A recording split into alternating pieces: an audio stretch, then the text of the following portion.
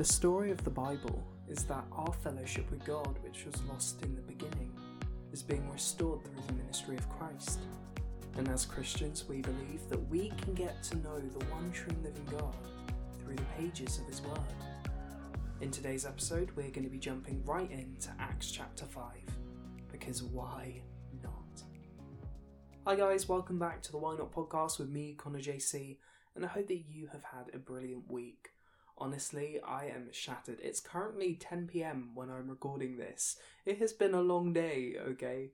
So I feel like we're probably just going to read through the passage and then I'll leave you to get on with your weekend, you know? You know, how nice am I? I'm not going to bore you to death.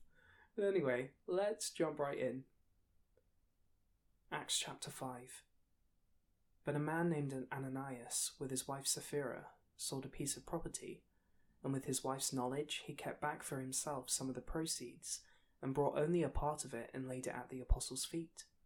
But Peter said, Ananias, why has Satan filled your heart to lie to the Holy Spirit, and to keep back for yourself part of the proceeds of the land? While it remained unsold, did it not remain your own? And after it was sold, was it not at your disposal? Why is it that you have contrived this deed in your heart?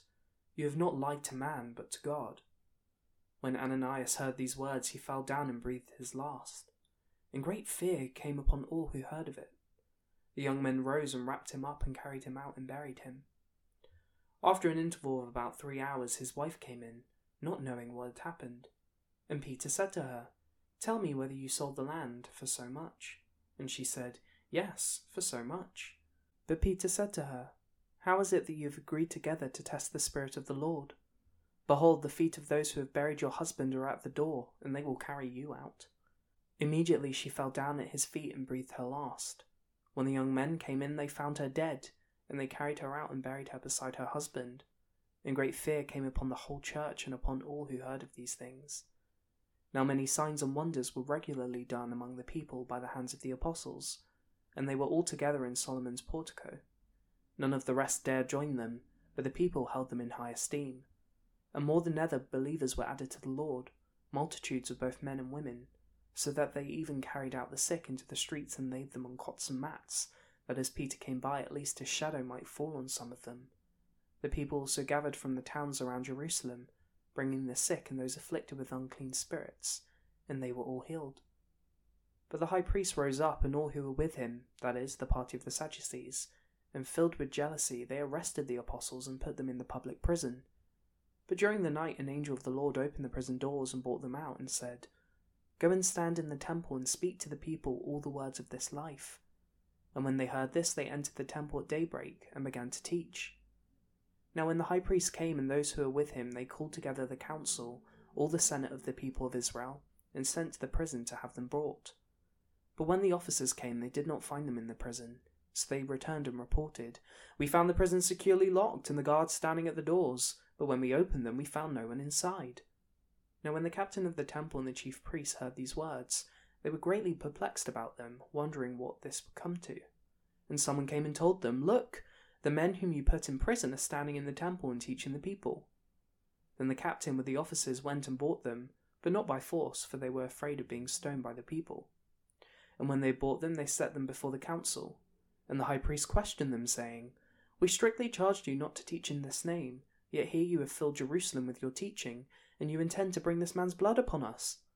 But Peter and the apostles answered, We must obey God rather than men. The God of our fathers raised Jesus, whom you killed by hanging him on a tree.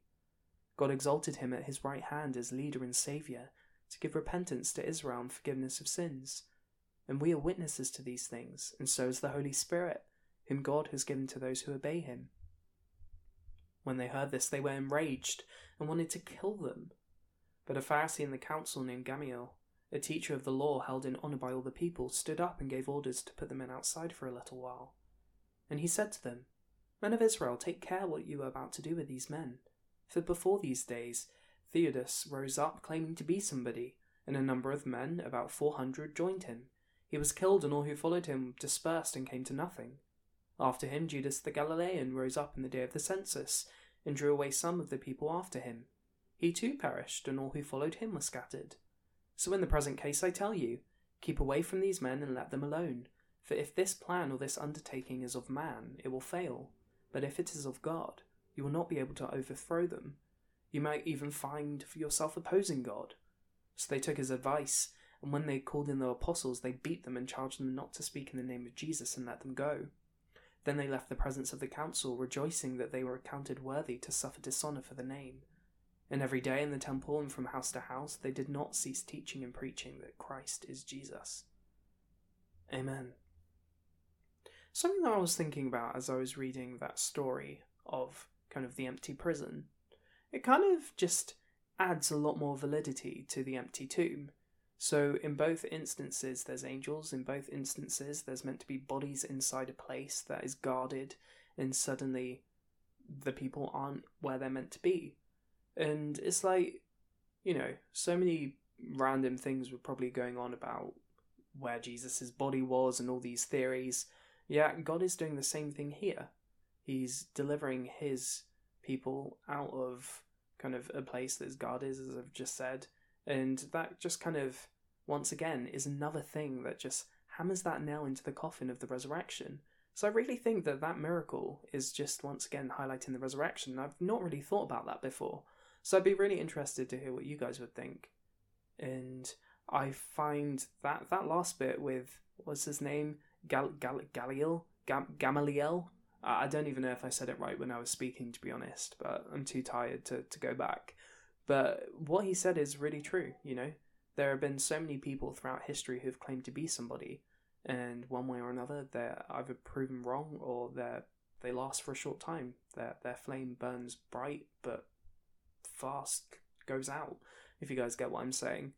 In fact, I remember a couple of months ago I was listening to, it was a YouTube video about a guy who said that he's the true King of England and that he's about to make his claim on the throne and that he's the second coming of Jesus, and he attracted a lot of people, but I guarantee you probably haven't even heard of him.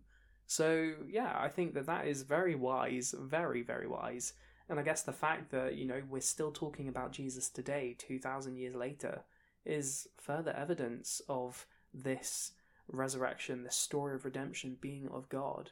So yeah, those were my thoughts. But anyway, I hope you guys have a brilliant weekend, and until Monday where we jump into Acts chapter 6, goodbye, God bless, and I'll see you in the next one.